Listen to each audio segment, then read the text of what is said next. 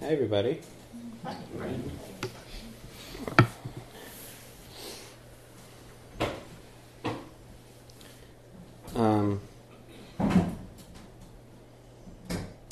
So once upon a time, there's this guy named Sid, who was very disturbed, actually. We don't really talk about that aspect of the story, but but the Buddha, the world-honored one, the light of Asia, sometimes the early English translators used to call the Buddha the light of Asia.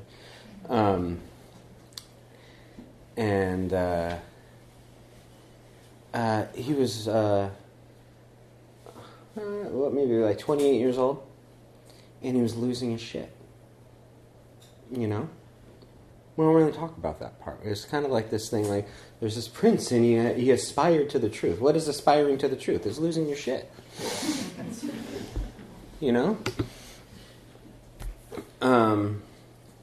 So much so that he threw his life away. And think of someone that married, baby on the way, got a good job, got it all made, and they just left in the middle of the night. Would you retell that story like they were the light of Asia? Or would you be like, Sid's fucking up,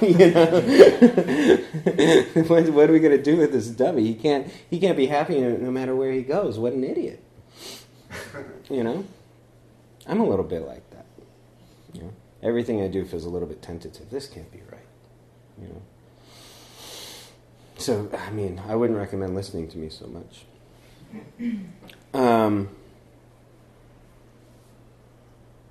But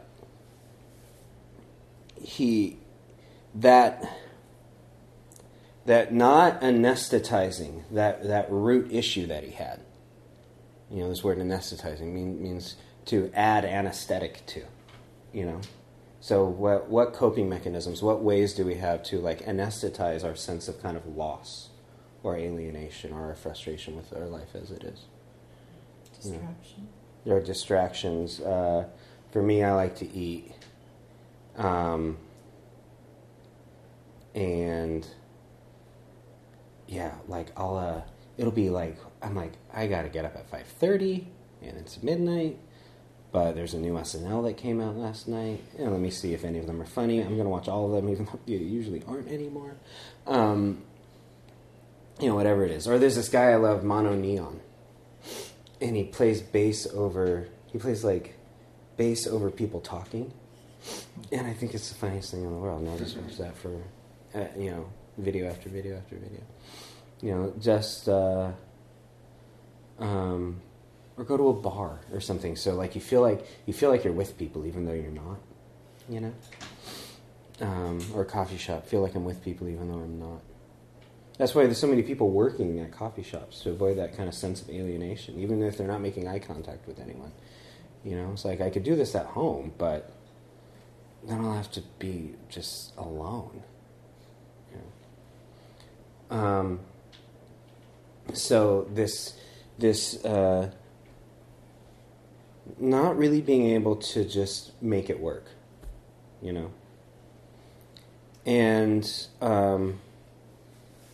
and really confronting that consistently with inquiry, with calmness and inquiry, not frantic inquiry. This is Buddhism's whole thing. You have your quiet practice, and then you have your inquiring practice, and you're bringing both of those together. They call that shamatha and vipassana. In the Tibetan tradition, the word for shamatha is shine, which translates to calm abiding. And the goal of shine is to develop, I love this phrase, meditative equipoise. And the closer you are to your meditative equipoise, the more penetrating your inquiry is.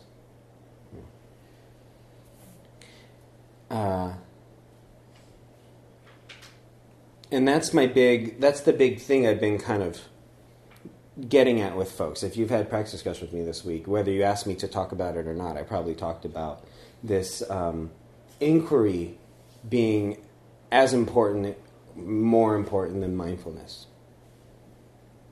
You know, if we watch, I hate to pick on her, but if we watch Oprah, you know, which you probably should, or whatever it is, there's all this stuff about mindfulness. It's this kind of secularization, and it's a secularization. So it accomplishes two jobs. It takes the religion out of it, and it makes it uplifting. You know, it's like the good news part of Buddhism. You know, it's like if you just sit in naked, spacious awareness, then everything's going to start going really well for you. You know? And there's this Tibetan nun called Rubina Curtin. Well, she's Australian, but a nun in the Tibetan tradition. And she was giving a talk. She's a brat. She was giving a talk at Google. I bet you they didn't invite her back. But she goes, darling, she goes, darling, listen to yourself. How stupid. But she goes, and you think the Dalai Lama's a really happy chap because he watches his breath really good. A little bit cliche. You know. So, do you become a happy chap by watching your breath? Not so much, I don't think. You know? And is increased happiness a sign that your practice is going well? We'd like to think so. You know, if there's a little bit of a feeling of discomfort or dis-ease in ourselves, then the first thought, that feels like an alarm going off. That feels like a call to action. Like, what am I going to do about my life? I feel uncomfortable with it. But, you know, I've been using this analogy because a couple of my friends are taking Chantix, which is the stuff that helps you quit smoking. You know, and it's like this, it blocks whatever nicotine does to you. You know? So, and like the Chantix, like prescription is like, take Chantix, smoke your ass off, go to town. It's not going to do anything. You know? And Buddhism works a little bit like that. You know? It's kind of like if we sit still with the spirit of inquiry, like, who am I? What is this? What's going on? You know? And I'm going to talk about the specifics of what that inquiry is.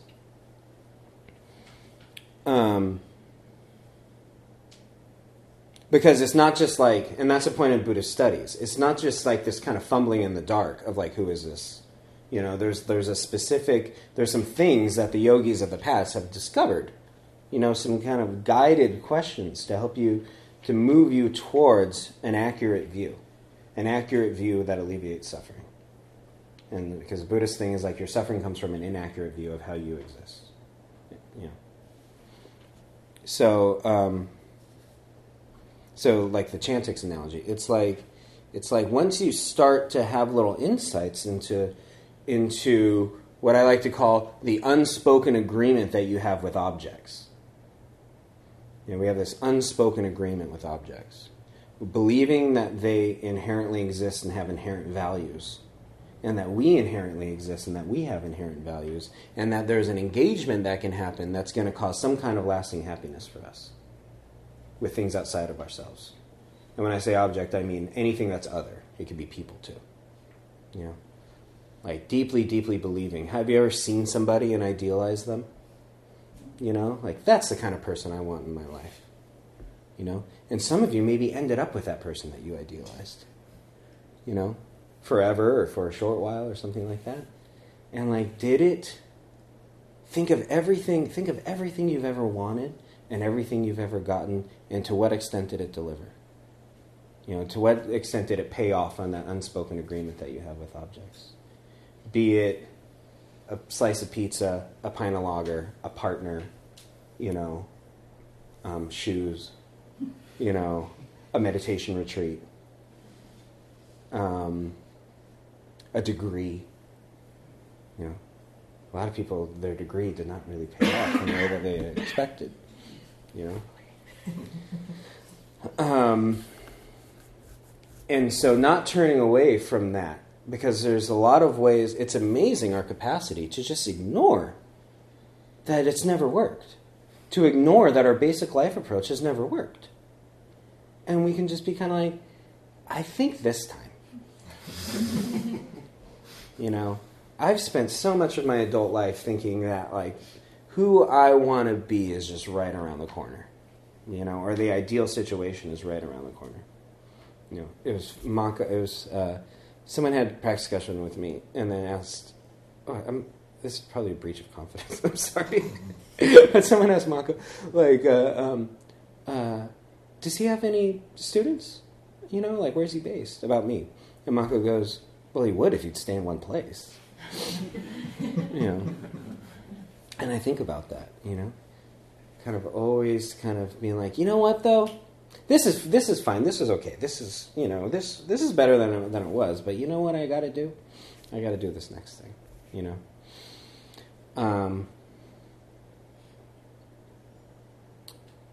So when you start to make that invisible agreement visible, that's this practice, which is not just being mindful, and it's not just like incrementally making deposits into your like well-being piggy bank every day. There's this feeling like those people that take Chantix, they're frustrated. They're just kind of like, I'm smoking, but smoking isn't happening. The payoff, where's the payoff? Where's the payoff? So when you start engaging with this process of inquiry, to make your invisible, unspoken agreement with objects more visible, then your life actually gets less satisfying. Even less satisfying. Because now the anesthetizers don't work. And the expectations are getting flimsy. So it's like, so you go from grass is always greener to like, there's nothing. There's no grass. And there's no me. So it's really tricky. No matter what your solution is, be it geographical or work-wise or partner-wise or something, they work to a certain degree. There's certainly, but in Buddhism they're called secondary causes. Secondary causes for happiness and short-term causes for happiness. I certainly, I had a relationship that was 10 years long and then it ended, and if you would ask me, it's not going to last forever, I'm like, yeah, no shit. And then when it ended, I'm like, what went wrong? That was wrong. That's not supposed to happen.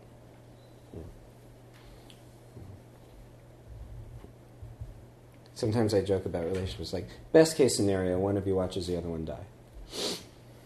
That's it going well. That's the payoff.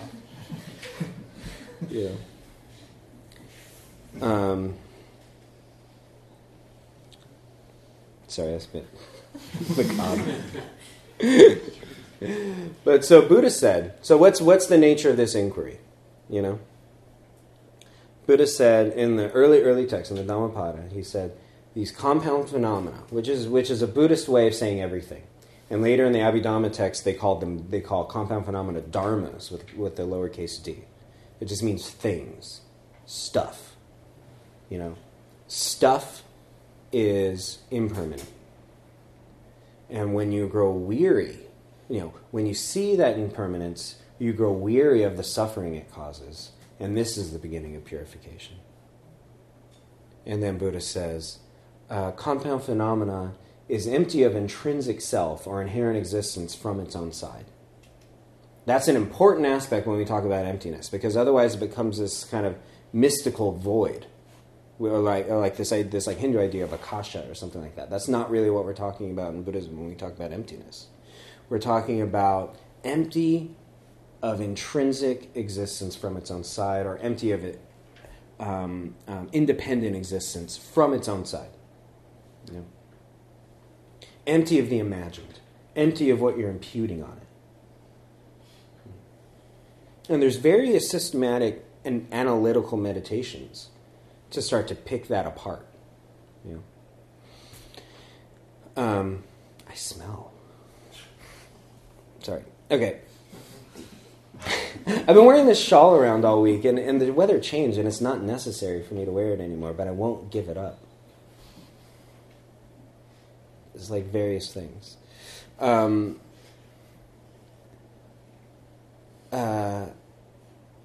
then he said, compound phenomena. Oh, so compound phenomena is empty of intrinsic existence from its own side. Seeing this, one grows weary of the suffering attributed to it, and that's the beginning of purification. So there's this. So there in these stanzas, it's like growing weary is the beginning of purification. Now, I'm not crazy about the word purification, but interpret it as you like. But in early Buddhism, this word purification, there's this idea of kind of like you minus the hindrances, you minus the false views is a Buddha. In the Mahayana, we're a little bit different. We're kind of like you plus nothing is a Buddha. Because our thing is a little bit more from the position of all those false views are adventitious and they aren't you anyway. Because there's a way in which approaching your hindrances that you can, if you like really feel like you got to uproot them, that kind of reifies them in a way. And so that's the way the two traditions kind of cleanse each other. That's why the Prajnaparamita literature came out around 500 years after Buddha died. Really, really emphasizing this emptiness stuff. Like if you ever chanted the Heart Sutra. That's about 1st century AD. Because the previous schools have been, really, really, really talking about all of this, they call it the Abhidhamma, which is the higher Dharma. And really positing, it's like a periodic table of mental events. And mental factors, and states of mind, and they didn't mean to. They, people that created it may very well had an excellent understanding of not self, but over time, when you start to practice relating to these mental states, you really kind of buy into it. So that's why every few centuries, Buddhism has to kind of like come up with a new movement to kind of wash itself a bit. Because it's such a subtle thing. I've known people that have been practicing for a while, and they like make that joke of like, well, it's all empty anyway, and I hate that joke, because it's not it's not a real accurate understanding of the nuance of what we're actually getting at, Or oh my God, there's a checkout guy in Austin that loves to make Buddhist jokes with me, and every time I'm just, please don't, just stop. He's like, the hot Buddhist goes to a hot dog vendor, and I'm like, yeah, I know he does, please. Because they're always this kind of wrong, kind of make me one with everything. It's not a one with everything kind of thing, Anyway. So the spirit of inquiry. So inquiry what? What are we trying to see? And we're going to really, really, I'm tempted, so I want to get into all the specifics, but I have to keep this because we're going to go into all the breakdowns that the different schools came up with what we're actually, how we're investigating this stuff. But I mean, really, the main three things is that everything is impermanent. Everything doesn't have any kind of fixed inherent essence from its own side. And that when you believe these two things, when you misinterpret, when you impute lastingness or you impute inherent qualities, then there's vexation that happens because the world isn't behaving in the way that you keep expecting it to. We have a root misunderstanding of how objects behave, and we keep relating to them based on this misunderstanding.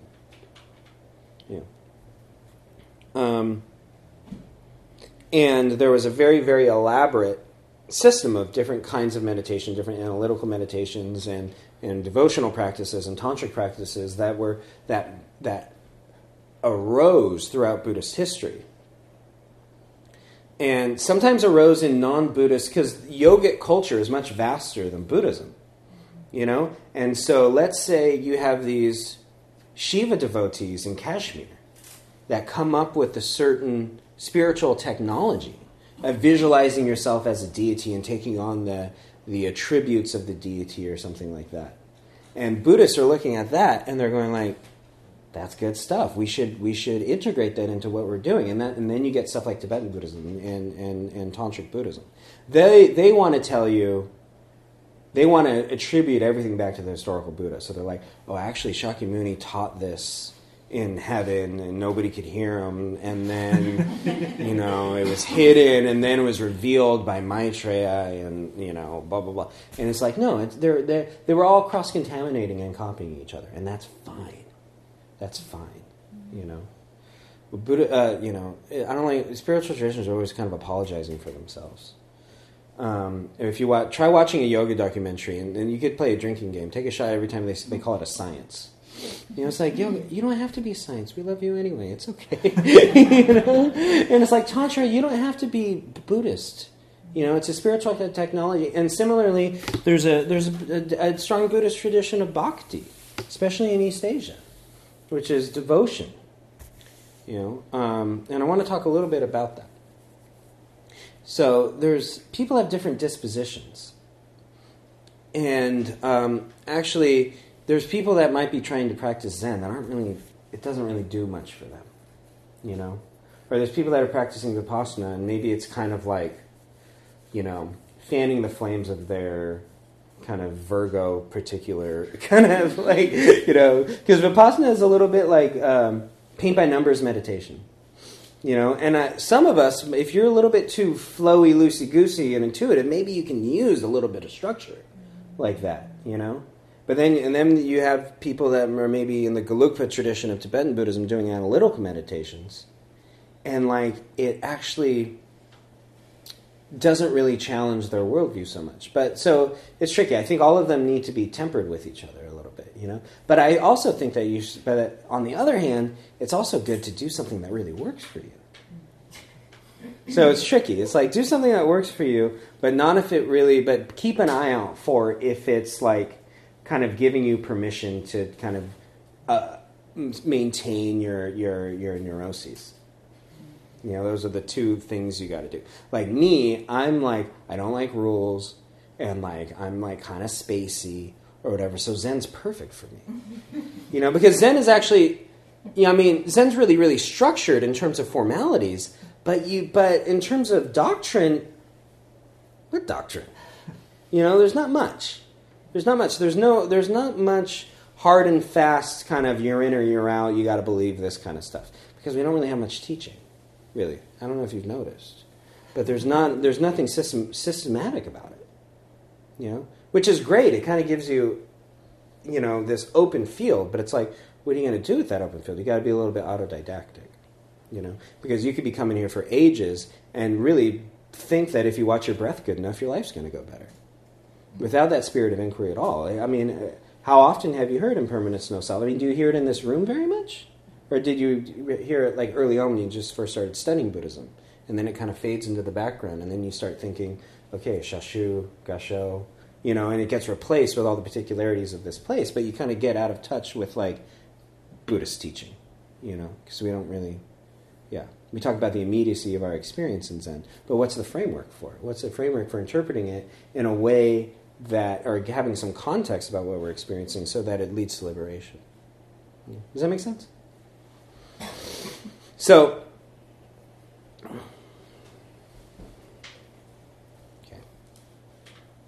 I haven't started yet either. This is not the topic that I wanted. This is the preface. So, one thing that I wanted to talk about in regards to Zen and Buddhism is that Zen is very interesting. And we inherited two things in two specific points of time and points of history that are kind of, it's important to bring it to our awareness and think about whether we want to continue that or not, in terms of the flavor of the school. One thing was in China. There was a strong, we're talking about 500 to 700 AD in China. There was a strong anti-academic or anti-scholastic or anti-doctrinal movement because there was an over-scholasticism and over-academic kind of approach to sutra study in China. So that was the first kind of sloughing off the intellectual aspect of it and going to the immediacy of experience. It was a reformist movement, which is all fine and good if you're in a setting where everybody's overeducated on Buddhism. If you're not in a setting where everybody's all overeducated on Buddhism, and you have everybody saying it's a special transmission outside of the scriptures, you just kind of have a bunch of dummies. And I've never met people that were more proud of not knowing anything about Buddhism than American Zen students. Sorry, I'm getting harsh. Just like, I don't know, I watch my breath, or whatever. I just sit in what is, or something. It's like, so that what? There's an agenda here. Forget all that crap about no goal. And then the other thing that happened, it was much more interesting, and I have a little story about it. And it's a very beautiful, very interesting, very inspiring movement in East Asian Buddhism and in Japanese religious history that we're really much the direct recipients of, and also has an approach that might not be so relevant for us today, similar to the anti-scholastic thing. And I want to tell you about it by way of telling you about this monk called Honen. There's a monk called Honen training at Mount Hiei, which is a Tendai monastery. So there's this mountain outside of Kyoto called Mount Hiei, and then there's this giant monastery called Enrakuji, I think. And it had been there for a couple hundred years, and since it was so close to the capital, it was kind of like the state. It was the most dominant form of Buddhism at the time, And the sect is called Tendai, which comes from a mountain in China called Tiantai. And so the Japanese pronunciation is Tendai, centered in Mount Hiei. Still there. And it's a little bit of kind of like a syncretic type of Buddhism. They got it all. They got esoteric. They got exoteric. They got devotion. They got Mikyo, which is like secret practices, and Mantrayana and stuff like that. And if you've heard of the marathon monks of Mount Hiei, where they just run around and with these big curtains on their heads and like these rolled bamboo things, in white robes, and they visit all these shrines and stuff, and then they only get to have like half a glass of milk or something, and if you don't do it, you have to kill yourself or something. Men.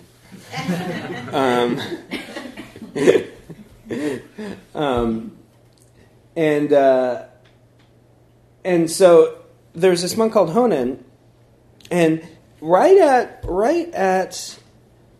the late Heian period. Late Heian period is the late 1100s. Civil War.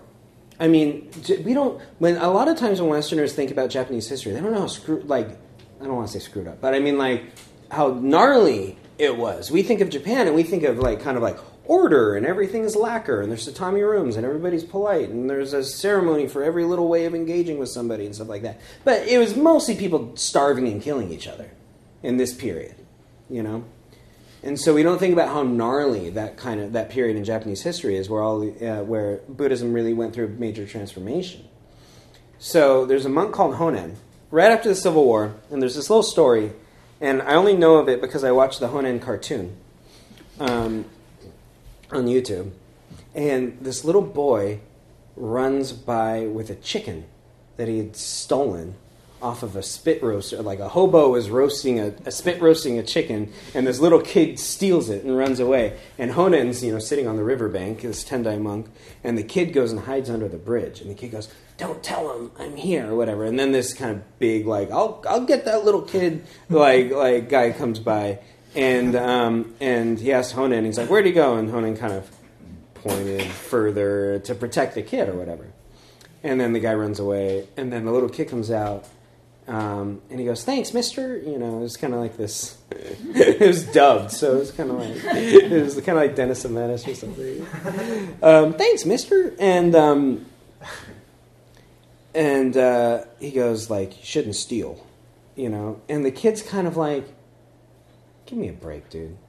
We're dying out here," And he's like, "Where are your parents?" He's like, "They starved." And then it starts raining, and then they go together to this shrine, this empty shrine, and one side was the sick people and one side was the bodies. And Honen has this minute while he's there where he's just kind of like, everything I'm learning doesn't have anything to do with these people. All this sophisticated Buddhist stuff and all of these esoteric rituals and things like that. And so at that, and the way the story goes in the cartoon, may or may not have ever happened. That's irrelevant, right? What? If it was on a cartoon. Yeah, I mean, it's like a documentary practically. Apparently when he sees all the people in the shrine, he goes like, Namamita Butsu. And the little kid goes, what is that you said? And he says, I was just like homage to the Buddha of infinite light and life. And so the kid like took interest in that. And him having that interaction with this kid taking interest in that was like, maybe I should just spread this practice of saying Buddha's name. And chuck out the rest. And just like the teaching is that like, just entrust yourself, And then there's more sophisticated implications there too, with both Honen and his later disciples like Shinran. And they all started their own schools. Honen started the Pure Land school, which is called Jodoshu. And then Honen's disciple Shinran got married. He was a monk and he got married. And there's this, and I think there's a story where he goes like, "Oh no, it's okay, she's a nun," or something. Because Honen said, whatever life situation makes it more possible for you to say Buddha's name, then live like that.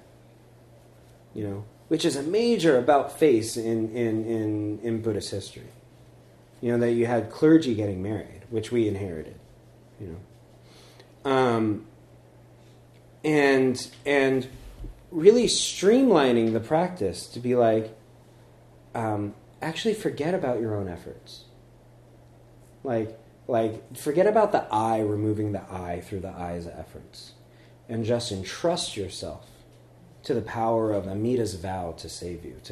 Amita Buddha made a vow to liberate you, and just entrust yourself to Amita. Now this may or may not be moving to you, depending on your disposition. There's analytical people, there's devotional people. But it's important to know about these different paths of practice. There's something, if you're in the midst of being frustrated with your life or trying to figure your life out or something like that, there's something about, and I don't think it's anesthetization, I think there's something about that kind of like Namu Amida Butsu. Namu Amida Butsu. Just homage to the Buddha of infinite light and life. Just to put a gap there, to put a pause there, and entrust yourself to like I have no control over any of this. Especially the externals. Couple in that specific period of history in Japan, you had like a good couple hundred years of nothing new happening in Buddhism. And then with the beginnings of Honen, Shinran, this guy called Nichiren, Dogen, who else we got? Eisai, Ippen, all these people started their own schools. And they were all Tendai monks.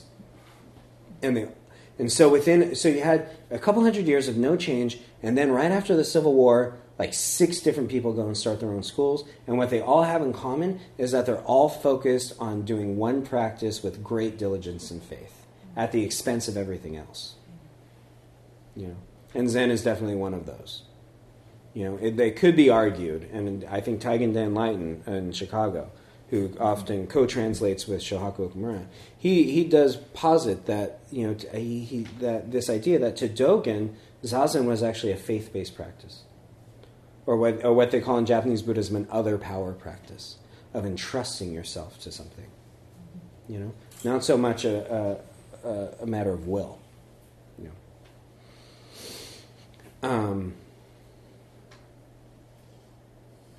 Now, that's I like that. I think that's a neat movement in Japanese history.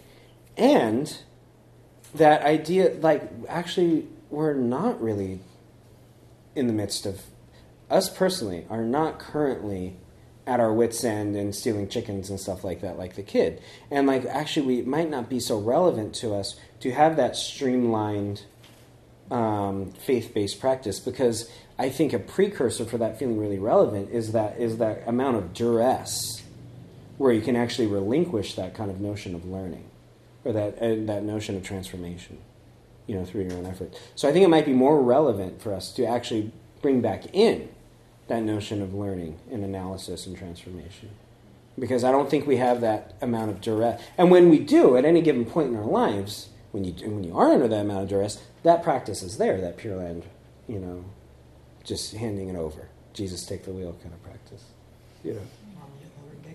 Nam Myoho Renge Kyo, which Boy George is kind of like my hero, and Boy George is a Nichiren Buddhist. He's a Karma Chameleon, which is their worst song.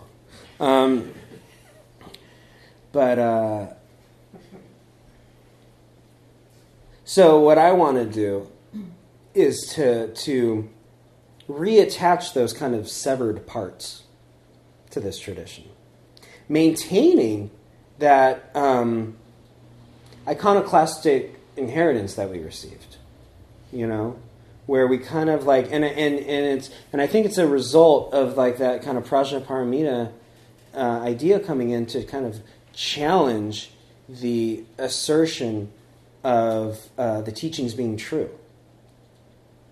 Like, can you, how do you relate to and imbibe the teaching without becoming a proponent of some kind of orthodoxy? And that's one thing that I appreciate about the Zen tradition, that I felt like I could ordain and become a teacher and all of that, and it wasn't my job to push any kind of orthodoxy on someone, And a lot of the other traditions are kind of doing that, They say, oh, use your critical mind and stuff, but if you don't come to the same conclusion, then you just keep trying. You're wrong. But there are definitely rigidities in Zen. If you go to a Zen teacher and you say that you're doing, some other practice, or even if you kind of believe it, if you use the word divinity, depending on what teacher you're seeing. Like, I went through a period where if someone said divinity to me, I'm like, get that shit out of here. We don't do divinity in Buddhism. That's some Vedanta, That's Eckhart Tolle. We don't talk about no divinity. But what's important is what's like potent for you, and to hold everything with kind of a loose hand. There's this great story about a Tibetan Lama. I forget who it was, but one of his students asked him, "Is Tara real?" Tara is the deity that you do visualizations of in Tantra, and he goes, "She knows she's not real."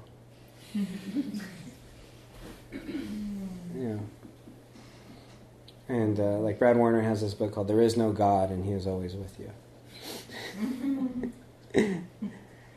So kind of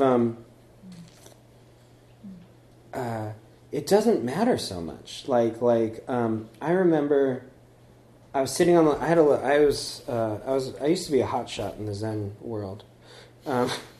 So much so that I had a balcony at Green Gulch. I had a little balcony overlooking the parking lot at Green Gulch. And I remember sitting out there and I was listening to a talk by one of the foremost Western Krishna, the International Society of Krishna Consciousness, chanting in the street people, And this is my sign for listening to the talk. And he said, and I have no real strong belief in this sense of kind of divinity. But I do think that divinity, what is it other than an attitude of awe and appreciation over the dynamic functioning of things? I don't think it has a conscience or something like that, But there's a dynamic functioning of things that's kind of like, look at that, And so if I could relate to divinity in that way, and then he said, when you adore Krishna, Krishna reciprocates. And he said, when you adore Krishna as manifested in all existence, Krishna reciprocates. and I'm this like Zen guy that like, godless Zen guy, and I'm looking out at the trees and stuff, and I just like adored Krishna, and like Krishna totally reciprocated, and it's very interesting how you can use certain concepts to turn your mind a bit, turn the trajectory of your mind if you will relinquish what you know is true. Well, I study Buddhism really well, so I know that there's no Krishna, there's no, the things are empty of inherent existence from its own side, and there's no divinity, and there's no, substratum of existence that's holding it all together, or whatever. And if I could put that aside, I could put my knowledge aside and do the yoga of it, and feel the efficacy of the yoga of it, and feel the grace that I can receive from the yoga of it, no matter what the method is.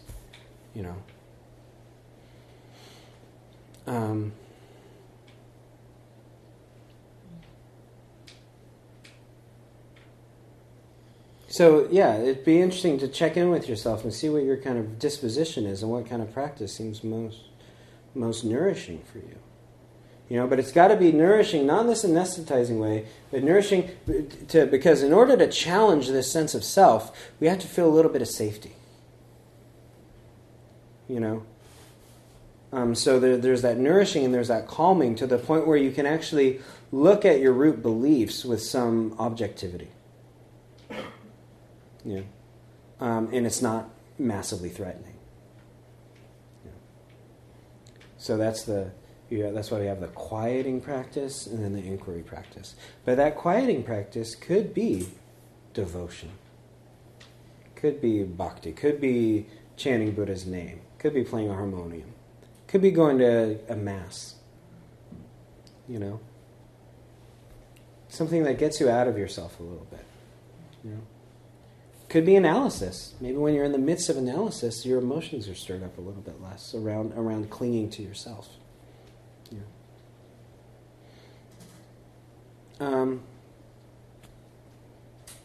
have a couple minutes. I'm sorry that I didn't give you anything really conclusive. But I'm not big on conclusions. Yeah. Yeah, so you said at one point, forget all this, having no goal, there's an agenda here. And I guess my question is, what's the agenda? How would you articulate the agenda? Yeah. How like, with all these things that you're talking about, with like different forms of practice, analytical, devotional, entrusting, like how do these give rise to like following or discovering the agenda? Yeah. So the agenda is really, I've been really reading, and we're going to talk about Yogacara. In the course, we're going to talk about the Yogacara levels of consciousness. And I apologize that I'm not finding a way to describe this without getting technical in that way. But, in Buddhism, in Buddhist psychology, there's these levels of consciousness. And there's one of them in particular, which is the seventh, called Manas Vijnana, which is your sense of me-ness. It's the aspect of your mind that thinks there's a me, and it interprets everything that it sees based from the point of view of me, and hears and smells and tastes, and it relates to all of its past experiences, all of the seeds of past experience that have perfumed the mind, and it attaches to them and makes meaning out of what's coming in based on the backlog. You can call it almost like the emotional alert database. Every experience that you've had has perfumed your mind in certain ways, and given you and those are benign in and of themselves, but there's that sense of I that is kind of this messenger between your emotional alert database and everything that you're encountering in your life, and attributing a self-centered meaning to it. So I would say that the agenda of practice is starting to uproot the self-centered meaning that we attribute to everything that we experience. And that gives rise simultaneously to wisdom and compassion. The wisdom of how things actually exist, and then this benevolent behavior because it's not coming from a self-centered place. You know? And sometimes we fake it, which is problematic. It's a coping mechanism. You know, sometimes it's like, well, I know if I'm a good Buddhist, then, you know, this person that lied to me is just like, they're having a hard time or whatever, and maybe they got lied to, or maybe they had a rough childhood or whatever. It's like Erykah Badu just had this, Erykah Badu just got interviewed, and she's like, Hitler was a great painter, you know, he had a rough childhood and blah, blah, blah, and everybody's kind of like, dude, just no, you know? And so there's something about, like, not pretending like you're there before you're there, and because I think that negatively impacts your actual psychophysical health, you know? Like there's a story of George Harrison where he's basically on his deathbed, right? And Ringo is visiting him, and they're in like Switzerland or something, and then Ringo's like, I have to go visit my daughter, she's sick too, and she's in Boston or whatever, and George is like, oh, should I come? And Ringo like weeps because George is so amazing and blah, blah, blah, blah, blah, but it's like, no, that's a pathology. Like, yeah, he is great and he is kind, but it's like, he's a quiet Beatle. You know, he apologized to his mom when he got married, saying, like, I'll come visit you. There's that kind of indentured kind of thing that is, you know, and I look at, like, Suzuki Roshi, who had that very, very kind of selfless thing as an kind of an identity. And he got cancer in his 60s. You know, I think there's a correlation. And I'm totally ripping off Gabor Mate, the psychologist, when I talk about this. But I think there's a correlation between like kind of false selflessness that is actually a coping mechanism, and like being ill, you know. Selflessness as an identity. Yes, selflessness as an identity, you know, like the martyr mom that I'll eat the burnt chicken, you guys have everything, you know. So I don't know, but how was I there? Oh, but the agenda of practice, to really bit by bit confront that sense of self. So you're sitting here, and you hear a car go by, and there's that inquiry there. You're kind of like, where's the me that didn't hear the car right now? You know, when the car's gone, where did the me go that did hear a car? You know, and just like all the time with every notion that arises, where is the me that was hungry after you ate? You know, and just really turning your eye to the transitory nature of the unspoken agreement that we have with objects, or the ever-changing continuum of our mind stream and what we're identifying as. I just had this. I read this article saying, Where did the ginger gene come from in Italy? You know? And I've always had this like very like, I'm Sicilian. You know, it's because I think when you're white in America, you kind of glom, if you're, I mean, I certainly did. Whatever shred of culture you have, you really want to glom onto it because you have no real cultural identity. You know, or especially if you're kind of a separatist, anarchist, whatever, you're really kind of not interested in kind of the white American cultural identity. So you want to set yourself apart from that. You know, so I'm just like, I'm Sicilian, man. Like, hey, you know, and my family, I don't know, Italian Americans are the most enthusiastic about their stereotypes as like any other kind of immigrant community or whatever. But like, so we want people to think we're mobsters, right? And then I'm like, and I have red hair. My sister has red hair. My great grandmother, Katie Aquaviva, had red hair, and then it turns out that the Normans invaded in like, I don't know, 900 or something like that. And like, if you have red hair and you live in Italy, basically you're Norse, which ruins everything. I didn't want to be. Some white guys like the idea of being Vikings. I wanted to be Mediterranean. You know, I did not want to be a Viking. It's so, but then I warmed up to it. I'm like, well, maybe I should, you know, start lifting weights or, you know, wear eyeliner or something. I don't know. So, but it's like those little things. Like I knew who I was, you know, and like I had this whole identity based on it, and that's and if you do enough calm abiding, it's not this massive affront when new information comes in. And when it shakes up, you kind of delight in it. You know, it's kind of like everything gets a little softer. Everything gets a little bit softer. Because, like, you know, there's a story of Buddha's enlightenment. And the armies of Mara are coming, and they shoot the flaming arrows. But when the arrows reach the Buddha field, they turn into flower petals. And they turn into flower petals when they reach the Buddha field, because Buddha knows that there's no person there.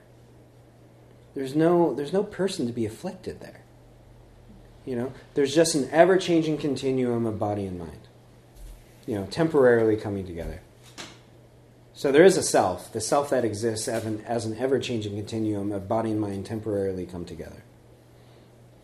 You know, but so you know, getting at the suffering that's caused by thinking that there's a me and that there's objects and that there's some kind of interaction that has some kind of lasting, you know, attachment and aversion.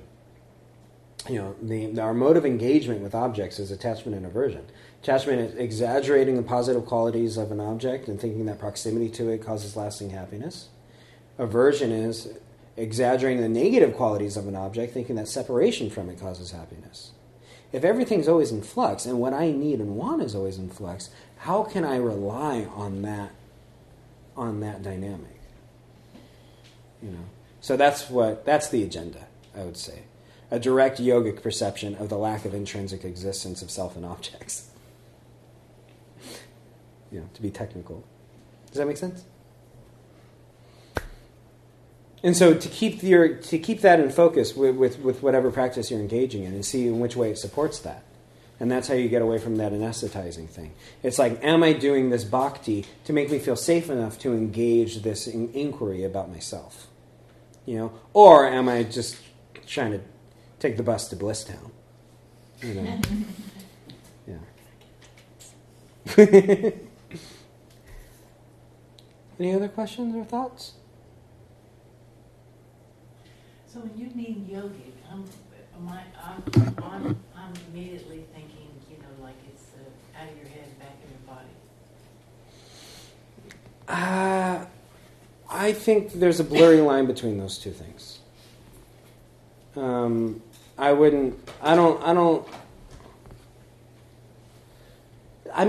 guilty of using that language sometimes. Like sometimes I say a below the neck experience or something like that. But I think, yogic. Well, yeah, you know what? I'll agree with you. I'm hesitant to make a distinction between body and mind. But I will say, when you say head, that's a little bit different than mind. I'm thinking kind of conceptual. And I will say, yeah, not quite conceptual. You know, a yogic experience being not really a conceptual experience. You know, because like, there's feelings that there's things that are true to you that are not conceptual. I don't have any examples right now. But I think that's true, right? Does that make sense? Yeah. Yeah. Anything else? When I think I know I've got it, Mm-hmm. then I know I don't have it. Mm-hmm. It's the sense of self is transparent. I've gotten enlightened so many times. I thought, you know, if you do you remember when I had my Krishna adoring me, Krishna reciprocating? I thought I really had it all figured out from then on. I thought you did too. You did too? I'm a good bullshit artist. You know? Yeah, so many times I'm like, oh, it's this, you know, and as soon as it's this, your situation changes again. You know? So I like to think, like, if you're not a little bit embarrassed of who you were in your practice previously, then you're doing something wrong. You know, you got to always be embarrassed of yesterday. You know.